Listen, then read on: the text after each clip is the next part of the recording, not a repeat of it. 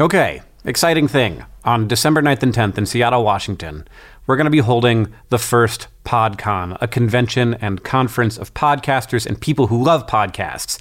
We're doing it in partnership with Joseph Fink and Jeffrey Craner from Welcome to Night Vale and Alice Isn't Dead, and the McElroy brothers of lots of different podcasts.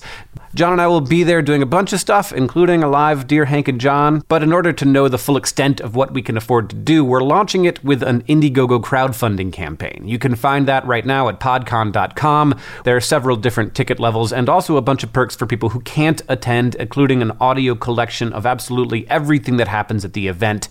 PodCon, for people who love podcasts, coming to Seattle in December. I hope we will hear you there and also see you there. And now, on with the pod.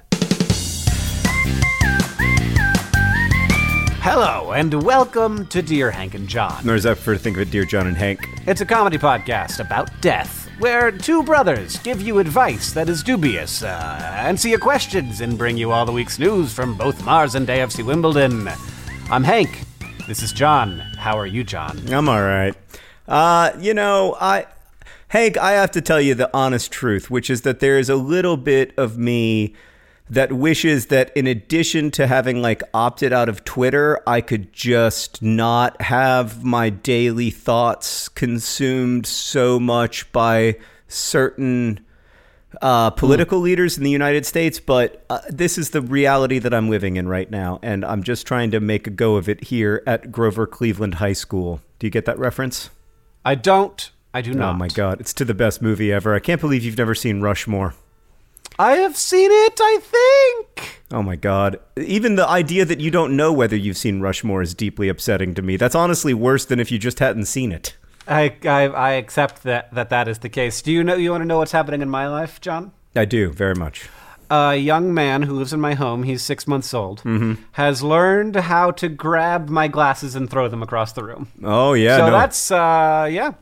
He'll put them anywhere in his mouth. If there's poop nearby, he'll try to get it in that. And so I'm getting ready for needing multiple pairs of glasses. This podcast, unfortunately, is not brought to you by Warby Parker, but there may be some dealings with them in the future. And by dealings, I mean I'm going to maybe buy some glasses from them. I don't know that having 17 pairs of backup glasses is the best strategy. I think you just got to keep your face out of your kid's maw. That's impossible. He is too cute for that. He has it's a maw that needs a face in it. All right, I don't have any short poems for today because I want to leave plenty of time at the end for the incredibly exciting news from AFC Wimbledon. So let's just jump right in to questions from our listeners, Hank. All right, this one is from Amanda, who asks, Dear Hank and John. It's D-E-A-H, so she wanted me to say it that way, and I did. I'm currently a private tutor in elementary-aged kids, and some of my students don't even have grammar instruction, but those who do tend to struggle with it. Many ask why they need to know it. I tell them that it is important to understand how English works as a language because it will make their reading and writing skills better, but honestly, I'm mostly just trying to get them focused on their work. My question is this. I'm skipping some stuff. How does technology change what grammar, and for that matter, spelling and writing instruction look like in schools, and how do I convince my students that it's important? Yours, Amanda. I think that grammar is important because what we're trying to do when we communicate with each other is communicate clearly, and technology can help with that, but it can't construct a sentence for you yet. There's something about a really well-constructed, clear, concise, transparent sentence that is just absolutely magical and makes you want to do whatever the sentence tells you to do. And that, to me, is the secret of language. If in this world, if you can write a good email, you can get a lot of things done. I definitely think that, yes, I think that is 100%. And I think that when I'm looking to hire someone, I'm looking at writing skills, even when the job is not involve a lot of writing, when I'm reading a cover letter, I'm looking at that and I know that that is important, but I don't know that it's necessary for me to know how, to be able to diagram a sentence for me to be able to write a good one. I don't know that it's necessary for you to be able to diagram a sentence, but you do need to understand what different parts of sentences do and how they do it and why they do it. And until that stuff is just kind of like deeply ingrained and it is second nature, you do have to think about it. You know, like I was talking with Henry yesterday about verbs, and I was like, so what is a verb, Henry? And he said, a verb is something you can do. And I thought that was an interesting idea. But then I was like, all right, so what's the verb in the sentence, Henry is awesome? And he was like, well, I don't know. And understanding like what is does as a verb and what it doesn't do, I think is actually kind of important. I agree that, look, when I was an elementary school student, I thought that grammar was the stupidest thing in the world, second only to algebra. But I use it now, and I think a lot about it now, and not only because I write books, but also because I write emails and love letters and lots of other things.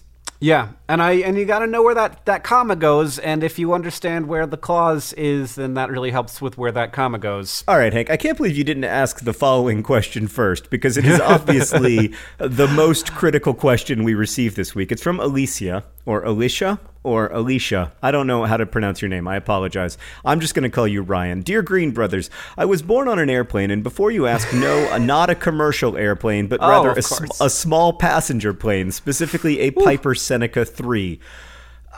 This is the only sentence in the email, Hank, that specifically seeks to explain the circumstances in which this birth happened, which I find fascinating. I'm looking at pictures of Piper Seneca 3s, John, and I got to tell you, there's not a lot of room to have a baby on there. Okay, the other thing about a Piper Seneca 3, Hank, that really struck me is that it doesn't have that big of a range. Like, it's not like you can get in a Piper Seneca 3 and fly around for 5 hours. So, like, when the person who birthed you got on that plane, were they already in labor? Like, was that the goal? Was it an incredibly short labor? Or alternately, like, were they already in labor and they were trying to like get somewhere, like maybe, for instance, a hospital where you could have had a safer delivery, but in the end, it all went down in the Piper Seneca 3? Like, the Piper Seneca 3, it's a very, very small plane. Yeah, so I've looked up the performance specs for the Piper Seneca 3. It has a range of about 1,000 miles and a cruise speed of around 216 miles per hour. So we're talking about tops. You could be in that plane for 5 hours before it had to land. So you're if you're coming, so you're never going to be more than 2.5 hours from an airport. So if your mother went into labor right in the worst possible time, right, you would have had like like you turn around and you could go back, or you could go all the way to the final destination. It happened fast. This was a fast, and this happens sometimes. Sometimes you're like, oh, my water broke, and then you're like, there's a baby head coming out of me.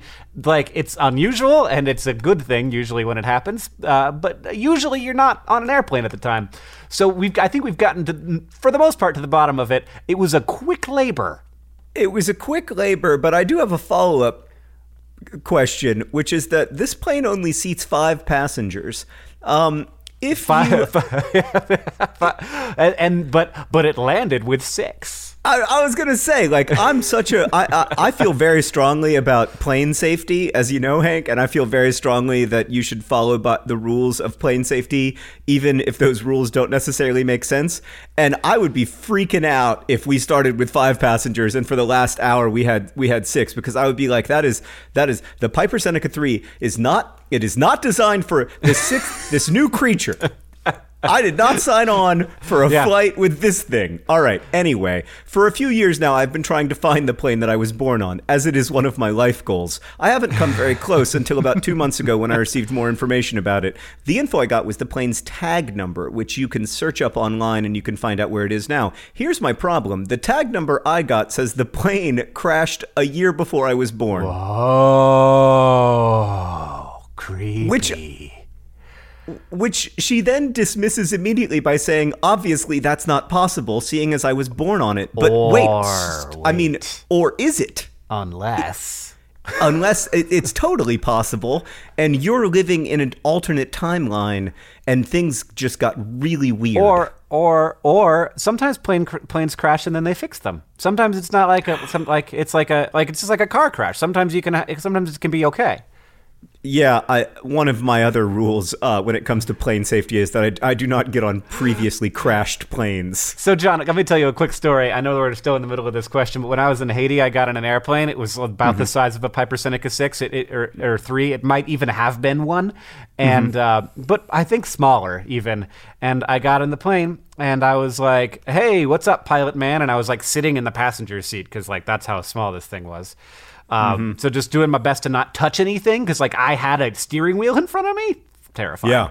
And I was like bantering with the pilot, and I was like, "So how long you been doing this?" And he was like, "Decades." And I was like, and obviously like never crashed, so I shouldn't worry about anything. And he was like, "Actually," and I was like, "No, don't say actually. Don't do that." And his plane had crashed like 2 weeks ago, and he had knocked out. Not that plane, but the plane that he was flying, and he like showed me the missing teeth in his mouth that had been knocked out in the plane crash that he had recently been in. And I was like, "Well, was it a stormy day? Tell me all the reasons why that day is different from this one." Like all of the it was turned out to be a very beautiful and comfortable flight that I did not puke on at all. I am looking at the interior of a Piper Seneca 3, and Hank, let me tell you, I would not want to give birth inside of this aircraft. Oh, man, we're going to have to put up a bunch of pictures on the Patreon, aren't we? On the other hand, it's a nice plane. Now, I personally do not believe in flying twin planes with two propellers. It's not in my it's not one of my it's just not an I don't even want to talk about this anymore. Let's move on. Okay. Upon more searching, I may have possibly found my plane, but it is now owned by an elderly man, and I found him not via the airplane tag number search, but through creepy Googling. Should I contact this man and ask him about the plane and explain how I got his phone number, or is that too weird? Just trying to find my plane, Alicia. First off, Alicia, as far as I can tell, the one thing that we know for sure in this story is that this is not your plane. Well, that's definitely the case. It is an old man's plane. It's either an old man's plane or it is a plane that's lost in the mountains of Alaska that you were born on 6 months after it was lost. I suspect that it is the old man's plane, and I am not an old man myself, he said, hopefully. I don't know how old this elderly man is. You didn't explain. It's possible that you're 16 and you think 39 is elderly, but if I were the owner of a Piper Seneca 3, which is one of the things I hope most in life never to become, I would be absolutely delighted if a child who was born on my aircraft wanted to come and see the plane on which she was born. But if you do that, I have one piece of advice, which is to bring a portable handheld blacklight so you can maybe find some amniotic fluid and see exactly the spot where you came out. I mean, we were having so much fun, and then you made it really gross. I think that'd be fun. I think it'd be really interesting. No, it is. Maybe life is a miracle. Maybe don't show the elderly man what you find. I think the elderly man is going to be psyched about this 99 times out of 100, and then like the 1% of the time it's just like a crotchety old person who was going to be miserable about whatever you mentioned to them. I wouldn't necessarily bring up the creepy Googling part. I would just be like, hey, I noticed you have my plane. And then if they ask, you can just be like, oh, I was just searching on the internet. Old people don't really know what the internet is, so you don't have to worry about that. Totally. Yeah, it's not going to know how creepy it was. You just be like, it's the internet. I just looked you up on and then make up a name of a website, Cobular. That's a pretty good name for a website. Is cobular.com taken? If not, it could be home for our new our new search business. Cobular.com is available, Hank. COBULAR.com. Cobular.com. The hot new website from the Green Brothers. It's where you can find all of your lost planes. Cobular.com is a great idea that sounds like a proper made up company. Well, I'm pleased. What does copular mean in Spanish? Must be nothing, or else it would be taken. What about copular? I have a guess at what copular means in Spanish. I'm gonna look it up. It's copulate. It's to copulate. Okay, well, we're not doing. This is cobular, which is a completely different company and is a made-up word, like Uber. Right. Or Lyft with a Y. It's just a made-up company name, Cobular. It's our exciting new e-commerce project that we can't tell you about. Just kidding. It redirects to dftba.com. Boom. This question comes from Drew, who asks, "Dear Hank and John, this June I'm marrying the love of my life. However, we're having difficulty finding great items for our registry. What are some amazing items you wish you had on your registry when you got married? Also, why does DFTBA not have a registry option?" Thanks for bringing up our e-commerce systems. And by DFTBA, I'm sure you mean cobular.com. Vows and cows, Drew. Hank, what do you like? Of the things that you got for your wedding, are there any of them that when you look at them, you think about the person who got you that fondly? Because that's what you really want. Like, you want something that it's not just like useful, it also connects you to somebody you love. John, you're reaching terrifyingly close to a thing about me that I'm not super proud of, which is that I don't really think about things enough for after 10 years of marriage to have any connection to any of the items that I was given for my registry, including the ones that you purchased for me.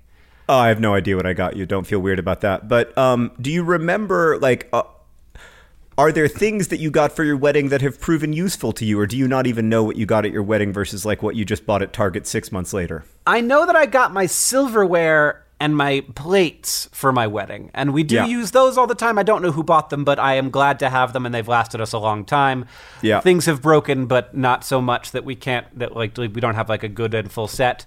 And they were purchased at Macy's, and we had a registry at Macy's, and I believe that's where our knives came from as well. I will say a very good knife is something that I didn't get for a long time, including for my registry, and I wish I had gotten on my registry. My most used appliance in the house is my SodaStream, which turns regular water into carbonated water, so that I don't have to buy carbonated water.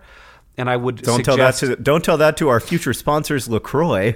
Yes, well, you get the excellent pamplemousse flavoring if you can't get that without LaCroix. Okay. And that's their new tagline. If you have a SodaStream, you're never going to get pamplemousse without LaCroix. And brought to you by LaCroix, everyone. It's surprising to me that you don't work in advertising. But, okay, so I do. I do work in advertising. I just do it badly. Hank, I agree. Not your like silverware. If you're a fancy person with actual silver, that in my experience, you never end up using. But your everyday cutlery, your everyday plates, if you don't own that stuff already, you can register for that stuff. People will be happy to get it for you, probably, hopefully. If you do own that stuff, then you might be in a situation where you don't actually need to register for that much stuff, in which case maybe you could just raise money for your honeymoon if you want to go on a nice honeymoon. Yep. Or raise money for a charity that you care a lot about, like have people donate, like farm animals through Heifer International or something like that. I've known a lot of people who do that, and I think that's really cool. The gift that I received, Hank, that has meant the most to me through the years. So Sarah's got an Uncle Baxter. And Baxter's an amazing guy. And we received these we didn't register for them. We just received them one day. These monogrammed highball glasses that, you drink mixed drinks out of. And I was never a person who I never even knew what a highball glass was. Like when I wanted to make a mixed drink, I drank it out of my Alvin and the Chipmunks glass from 1986, just like a regular American, But when I got these monogrammed highball glasses that have like our shared initials S and JG on them. And by the way, I should add that Uncle Bax did not get us like 4 monogrammed highball glasses or 8. He got us like 40, and I'm not exaggerating. In fact, I've broken a lot of them over the years. And the great thing is that there's this like box that essentially has an infinite supply in our basement. There is a box with an infinite supply of monogrammed highball glasses. And every time I drink a glass of scotch or something, I'm like, man, Uncle Bax, he knew the person I was going to become before I did. So. I like the idea of an infinite supply of something, like something that might not, and you're just like, look, you never have to worry about this again. You're just right. You're like you could break one of these every day, like Thor your drink every time. I'll have another, and then you don't want to Thor your drink every time. I mean, we would run out of them if we did that. But yes, I understand. You're correct in theory. You know what occurred to me is what if I just registered for stuff on Amazon Pantry, like paper towels and baked beans. Like the things that I really need. No, because the whole idea of the wedding registry is that it's stuff that lasts, like stuff that you buy once in your life. Anyway, that's my understanding of it. Like, and that I really like that. Although I have to say, we just got rid of our plates that we've had for 10 years because I had to photograph my food every day for 100 days, and by like day 98, Sarah was like, "We're getting new plates," and I was like, "Why?" And she was like, "Our plates are horrible." Wow. And they were kind of horrible. So we've got all new plates. Hank, I've got a new question for you. Okay. It comes from Sam. He writes, Dear John and Hank, what are your thoughts on the word content in reference to internet video? I've heard a lot of people dislike it, but I'm not totally sure why. Is it because it commercializes art? Are art and content different? Jenga! Sam, what a great sign-off. Is Jenga something you say while playing Jenga? Like every time you put the thing on the top, you're like, Jenga! Like Uno or something? Or is that just I'm not totally sure. It's been a while. I gotta confess, Hank, it's been some time since I played Jenga, and it's been even longer since I played Jenga by the official Jenga rules. Jenga is a really great made-up word, like cobular. It's not as good as cobular. Maybe cobular will be our version of Jenga. But it's made out of corn. Oh, that's pretty good. It's not great, but it's headed in the right direction. Maybe cobular will just be a place where we sell high-quality sweet corn year-round. Yeah, it's like Corn of the Month Club. Cobular. The Corn of the Month Club at cobular.com. Oh, you're going to get corn from every country in the world. You're going to get artisanal heirloom corns. I mean, and it's going to be so sustainable. It's going to be so sustainably farmed. And then the only part of it that's not sustainable is the part where we put it on a plane. Air freight it to you. And ship it to you overnight in totally unsustainable packaging. Yeah. But the farming part will be completely organic. It was in Kazakhstan. It was organically, very sustainably farmed in Kazakhstan. And then we put it on a plane and flew it to America. Then we put it on another plane and flew it to your house. Oh my God, cobular.com, what was the question? Home of your corn of the month. Hank, finally, we have a business that's going to not lose money. Sorry, what was the question? I don't remember. Oh, content. Yeah. I don't know. So I just think that it's a commodification, which people don't like to have their work commoditized, which is something that we are finding out more and more. I think it's commodified. Yeah, sure. I believe you. When you take something and you're like, this was once something that you worked really hard on, and now it's like, now put it in a box with 1,000 other that look exactly the same. You're like, oh, I guess I'm not that important. Like I'm just like a cog in this machine, and that is kind of what content sounds like. And you hear about content farms, where people sort of just churn out words that can then be advertised against for the lowest price possible, so that we can try and keep this economy going on the internet, which is a hard place to make an economy work. But it is content.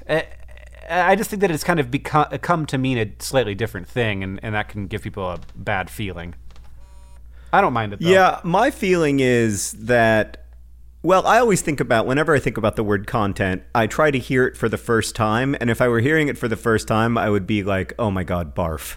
And because I remember when I first started dating Sarah, I knew nothing about contemporary art.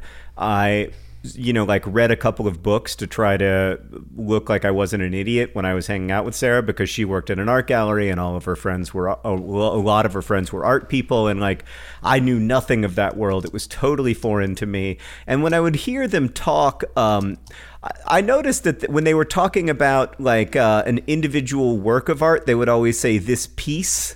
And I would just be like, well, that's dumb. Why don't you just say like this artwork or this thing or this work of art? Why is it always this piece?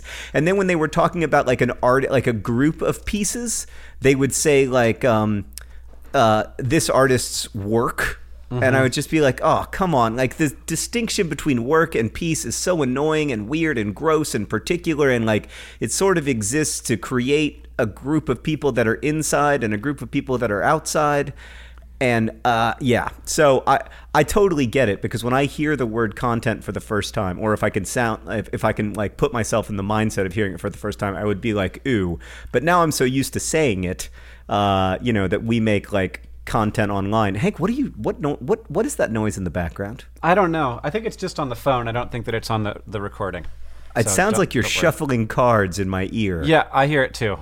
I don't know what it is. Okay. Yeah. Are you shuffling cards? Nope, I'm just sitting here. Because I'm trying to, like, I'm wondering, are you playing with me right now? Are you playing a game with me? Do you think I'm just with you? I think you might be just with me. Is this like the thing where to with her, Alicia's parents made up a tag number of a crashed plane and said that that's where she was born? I don't think so, John. I hear we got to keep that, Nick. So you're gonna have to do some. You're gonna have to do some. You're gonna have to do some bleeping. Okay. I don't know what it is. You know what? I'm gonna try not to call what I make content anymore. I'm just gonna call it. Well, like of the lingo of my industry, that is not the one that bothers me so much. Like I hate influencers so much more. Yeah. And I hate industry, actually. I really hate, like, my industry. Like, what? You just mean, like, you're the little pond in which, like, you think that you are a big fish because the pond is so incredibly little. Eat it, boy. I also, like, there was a while when people were using the phrase web-lebrity, and I was just like, okay, I'm going to leave and never come back. If that's all right with you. I don't like web-lebrity, but I love celebrity. I mean, I am a internet sensation, so celebrity. I mean, just the idea, like, so what do you do for a living? Well, I'm a celebrity. I'm sorry, did you say that you're a celebrity? Yes. No, yes. I did not. Unfortunately, I would like to be a celebrity when I grow up, but right now I'm just a celebrity. I'm dead. You killed me. Today's podcast is brought to you by celebrities. Celebrities, just trying to harvest some content in this sweet, sweet industry. This podcast is also brought to you by the Piper Seneca 3. With a range of 1,000 miles and a cruising speed of 216 miles per hour, it is possible to go into labor and also have a baby before you land. And today's podcast is also brought to you by Cobular.com. Cobular.com, your number one source for the Corn of the Month Club.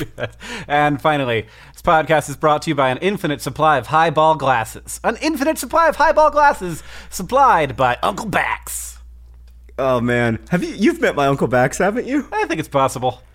Yeah, he's great. This episode of Dear Hank John is brought to you by Thrive Market. Thrive Market is there to help you maintain the kinds of habits that you want to have. For me, I need to have the right kind of food in the house or I will eat whatever. Oreo recently sent me some free fancy Oreos. They were weird. I ate all of them. I ate all of them in a week, and it was a problem. I can't do that. I need to have healthy, good stuff in the house, and Thrive Market can help you have healthy habits. It's a great go-to for all your grocery and household essentials, and the convenience of getting everything online and then just quickly shipped to the doorstep. It's a huge time saver. Thrive Market carries brands with great ingredients and sourcing methods. They got Amy's, Banza, Burt's Bees, Chobani, Honest Kids, Kind, Mike's Hot Honey, Oatly, Olipop, Poppy, Salt. I've never heard of salt, but it's got 2 A's in it, so it has to be good. And as a Thrive Market member, you can save money on every single grocery order. On average, you can save over 30% every time. And they also have a deals page that changes every day. When you join Thrive Market, you are also helping a family in need with their 1-for-1 membership matching program. You join, they give. Join in on the savings with Thrive Market today and get 30% off your first order, plus a $60 free gift. I enjoyed my $60 free gift. I was surprised by it, and it was the kind of thing I wouldn't have bought. And then now I'm like on the ghee train. They gave me free ghee. And I was like, I don't know what ghee is, but then I was like, oh, this is great. It's like butter, but it's different and more spreadable. Go to thrivemarket.com/DearHank for 30% off your first order, plus that free $60 gift. That's Thrive, THRIVE market.com/DearHank, thrivemarket.com/DearHank. All right. Hank, let's get to a couple more questions. Geez Louise, you really got me going there. I'll never get off of celebrity. I feel like we have hit on something very special. So by the way, I just really quickly, I have to say, I did not coin the word celebrity, and I don't want to be credited with it. I wish that I were that genius. But I don't know where it came from. I don't know how it came to me, but I know for a fact that I did not think of it. I am not nearly clever enough to think of celebrity. So just to be clear about that. All right, Hank, yes. I want to move on to an extremely serious question because we've had enough jokey questions. Okay. Okay, ready? Yes. All right, Hank, this question comes from Maggie, who writes, Dear John and Hank, I'm 25 and I need dating advice, and who else do I turn to but 2 married men in their late 30s? Late 30s? I'm 37. Oh, gosh. Yeah, you're in your late 30s, buddy. I mean, the issue, actually, the surprise to me in that question was not that I'm in my late 30s, but that I have a younger brother in his late 30s. I feel no alarm whatsoever at being in my own late 30s, but the thought that you're in your late 30s is upsetting to me. I've gone on a few dates with this guy I met online. I guess that's how people meet now. And we've had a lot of fun, and I like him, and I think he likes me. But he's super fit. And I'm not. Ooh. Like, he has a 6-pack. Who even has a 6-pack? I don't That's know. Not even real. Right? I agree. It's take it from a guy who just exercised for 100 days in a row. It is not even real. He has a 6-pack, and I eat tacos, like, all the time. I mean, Maggie. I hope that those things aren't exclusive. I know. Also, I hope she's exaggerating slightly. I mean, if she's eating tacos like all the time, that is a bit of a concern. Like a lot of tacos. Well, you want to make sure you get a balanced diet. Like sometimes you got to have a burrito. I generally feel good about myself and my body, but this has caused me to develop a complex of sorts. Do you have any advice to help me get over myself and just have fun dating? Hopefully not forever alone, Maggie. Maggie, judging from your email, I think the reason that you're getting along well with this dude is that you're incredibly charming and funny. And you should own that. And that's awesome. I have very rarely been more impressed by an email. We get a lot of them too.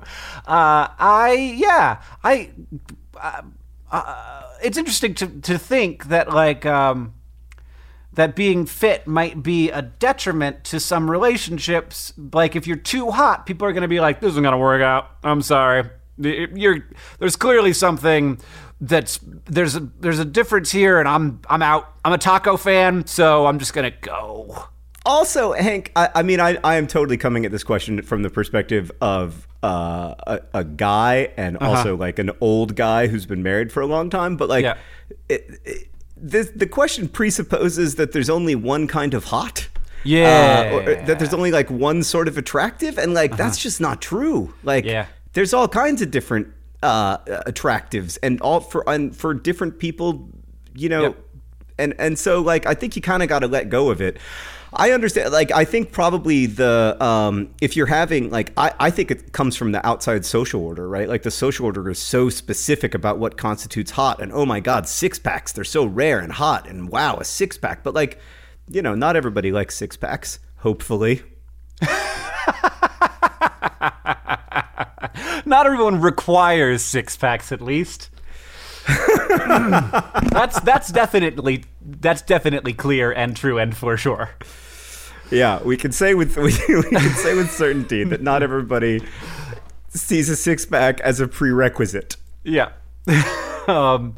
Well, yeah, I think that is an interesting question, and I'm glad that we've answered. And I feel like Maggie, don't let it get in the way. Don't let that wall of abs interfere with this productive relationship that you're having with a nice young man. This question comes from Doug, who asks, Dear Hank and John, my 6-year-old told me that he wants to have a dude's day, and I'm excited that he wants to have a father-son day, but the problem is that we seem to have different ideas about what exactly we should do on a dude's day. My idea is to spend the afternoon teaching him how to change the oil on my Jeep. We can bond while I teach him an important skill that my father taught me. Like when you were 6? Yeah, not when you were 6, man. His idea is to spend a day playing games and eating pizza in the company of a giant rodent. What should we do? Come on, man. Doug. Come on. Yeah, Doug. I mean, the answer, of course, is that you got to change that oil. I mean, that's it's a no-brainer. Yeah. And Chuck E. Cheese is it is a contaminant nightmare. I mean, it is... You want to talk about places that I don't want to see a black light applied to? You turn the black light on at Chuck E. Cheese, and you're at a rave. Yeah, patient zero for every plague is Chuck E. Cheese, like that animal. Yeah, I mean, so Doug, I get it, man. Like I have to take my kids to Chuck E. Cheese a lot, and like the people who work at Chuck E. Cheese are really nice, and I think they have a hard job, and so I don't want to say anything bad about Chuck E. Cheese, but it's, I mean, the number of stimulants, the number of just things that are happening at Chuck E. Cheese per minute. I was actually recently at Chuck E. Cheese, Hank, and you know what I was thinking? I was thinking there is absolutely no analog for this in the natural world. Like before, like 70 or 80 years ago, no human being had ever experienced what I'm experiencing right now. It's like kind of like a casino because there's a lot of noises happening. The carpet is dirty and very colorful. And then there's like a lot of just like sort of like blank-faced people staring into games, hitting buttons over and over again, except instead of it being gamblers, it's children. And they're just trying to win enough tickets to get, some sweet tarts. And I was trying to think like maybe like did a human being before like about 1910 ever experience anything like being inside of a Chuck E. Cheese ever? And maybe like once somebody was swimming and like a huge number of swordfish swam around them and sort of like attacked them all at the same time and then disappeared, and maybe that was like a brief moment of like Chuck E. Cheese-ness, but like there is no analog for it in the actual lived world pre-1920, and I think that says a lot about how stressful it is for a lot of people, especially like definitely stressful for me. So I get it. So what you have to do is you're going to pretend, your kid's going to pretend to be interested in changing the oil for an hour. You're going to like try to teach them. They're not going to learn anything. And then the whole time they're going to be like, is it time yet? Is it time yet? Is it time yet? And you'll be like, no, we've got to finish this. And then when you finish it, then you have to take them to Chuck E. Cheese. It's a both and situation, not an either or situation. I mean, definitely like the idea that you would do either of these things without pizza is just ludicrous. Actually, the pizza at Chuck E. Cheese is pretty good. Yeah. So like, even if you like, you gotta, even if you're changing the oil, you should do that while eating pizza in the company of a giant rodent. I don't know where you're going to get the giant rodent, but obviously that's an important part of the childhood experience, so get one. That's terrible advice from somebody who has a 6-month-old. Yeah. I mean, he's basically kind of like a giant rodent now. Your kid? Yeah, he's a very big... Nah, he's not as, like, actually, skilled as a rodent. No, I would argue though that he's also much larger than any living rodent. Well, that is demonstrably untrue, John. There are many very large rodents. Please don't. I actually, you know what? I have no desire whatsoever to learn about rodents that weigh more than 10 pounds ever. Period. End of story. Let's move on to the next question. This question comes from Alyssa, who asks, "Dear John and Hank, this is more of a question for Hank, but if there is an earthquake on Mars, would it still be considered an earthquake?"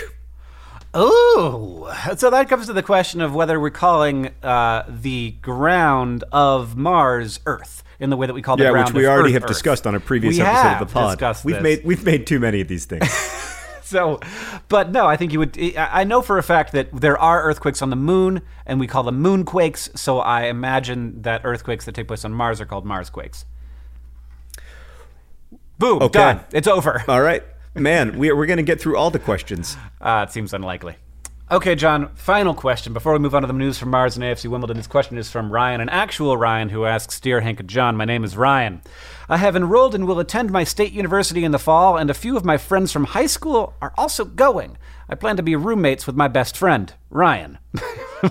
Oh my God, that's amazing. I don't know if I believe it. My question is, do you think I should try to maintain my circle of friends or start over and try to meet new people in college? Don't forget to be Ryan. Ryan.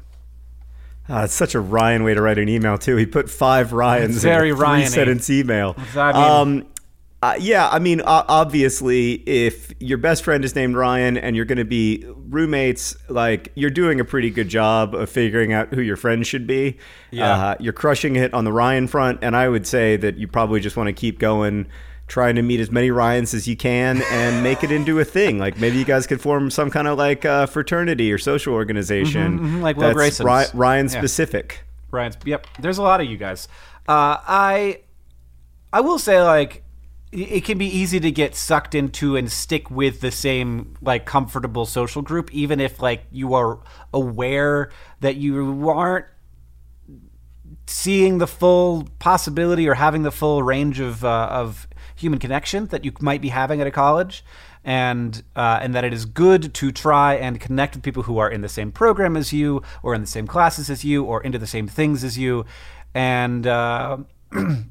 but managing that is hard. Managing, like, multiple friend groups and, like, having an established one and then sort of, like, how much time do I spend with my old friends versus my new friends?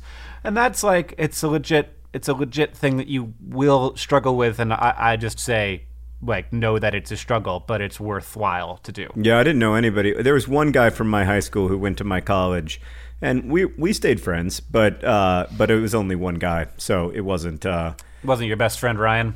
It was not. No, it was not a Ryan. Hank, before we get to the news from Mars and AFC Wimbledon, very quickly, I just want to read this amazing email from Jennifer, who writes, Dear John and Hank, after hearing the story of Emma and her dilemma, that was a woman whose name is Emma, but with 3 M's because of a typographical error made by a careless county clerk somewhere. I needed to share. My brother is named Benjamin, not Benjamin.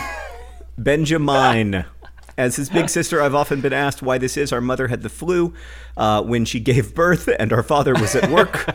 So an ill mother gave my brother his name, and he has never changed it. Benjamin. Benjamin's actually a pretty cool name.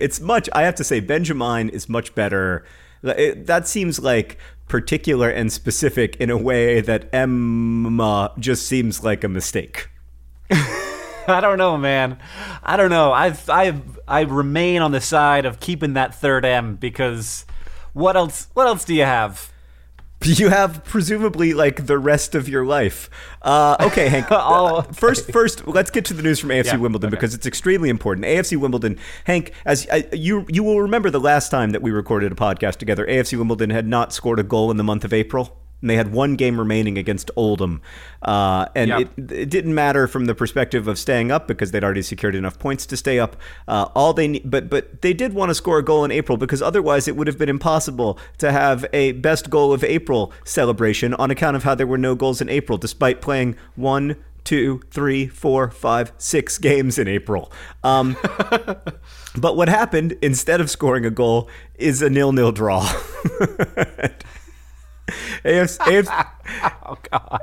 Wimbledon. That's super exciting, John. Complete the month of April. You really worked it up. AFC Wimbledon complete the month of April goalless. A heroic and extremely rare feat for a football club to play 6 games with no goals. That means that for the last, I believe, 540 minutes of AFC Wimbledon season, no goals. But it doesn't matter. AFC Wimbledon staying up in League One. It's an incredible accomplishment. They finished the season 15th in League One, just below middle of the table. a really extraordinary accomplishment for a team with one of the smallest budgets in the league and the smallest stadium in the league. So I am happy and excited to move forward into the off season. We call this the silly season, Hank, because it's when all the trade rumors start happening, and it's very, very exciting.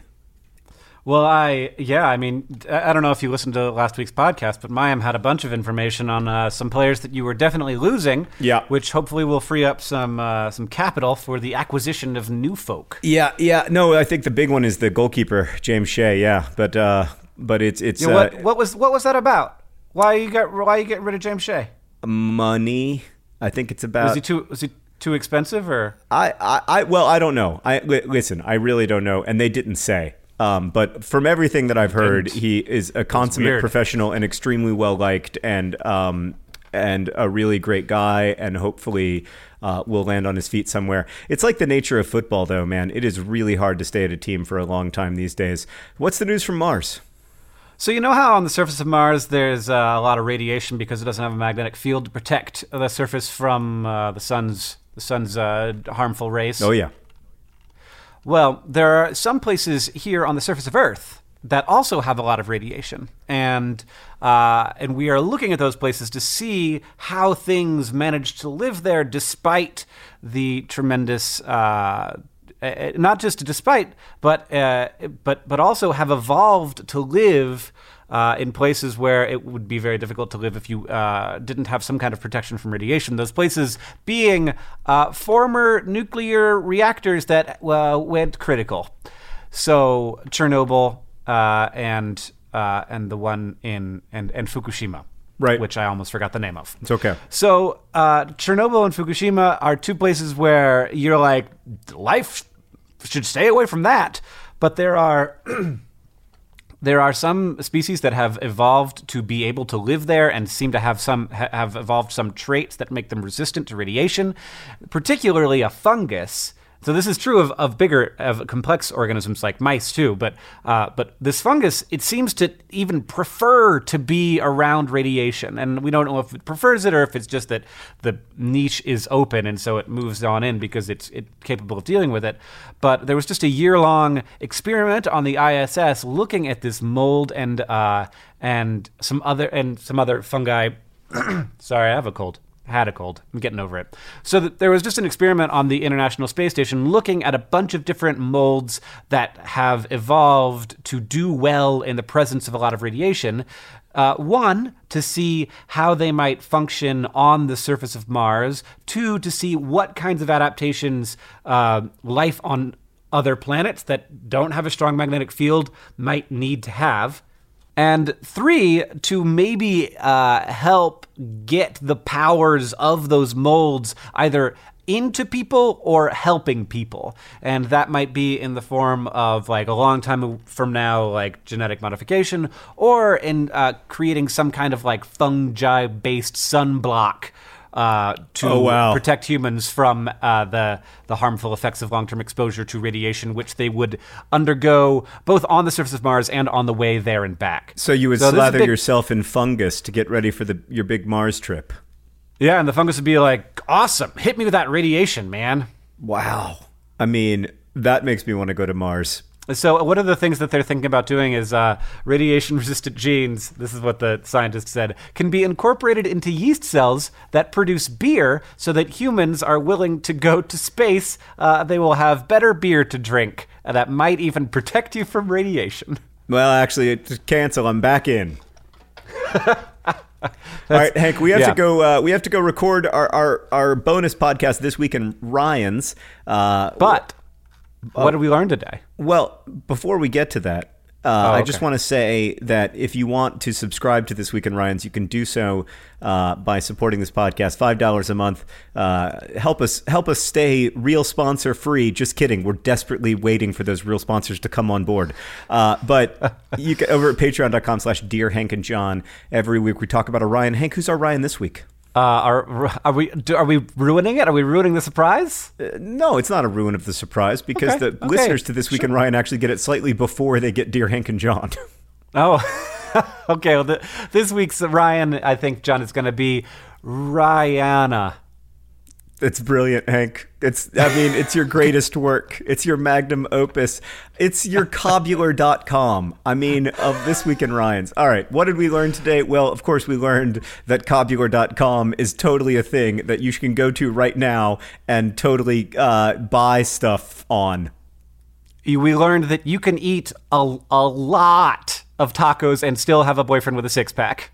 And of course, we learned that you too, when you grow up, if you work hard and play your cards right and get a little lucky, might end up a celebrity. And finally, we learned that John really does not want to know about the existence of 200-pound rodents that live in South America. They're capybara, John. They're super cute. You should check them out. There is not a 200-pound rodent on this earth, is there really?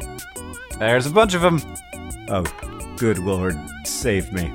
Thanks for potting with me, Hank, and also for doing that thing that I specifically asked you not to do. Yeah, my bad. This podcast is edited by Nicholas Jenkins. It's produced by Rosianna Halsh Rojas and Sheridan Gibson. Our social media manager is Victoria Bongiorno. Our music is from The Great Gunnarolla. You can email us at hankandjohn@gmail.com, where we will answer your questions. John and I are also on Twitter at Hank Green and at John Green, and other places on the internet. We are always excited to see you. If you'd like to support the podcast and also get This Week in Ryan's, which is our short Ryan-based podcast, you can do that at patreon.com/DearHankandJohn. And as they say in our hometown, don't forget to be awesome.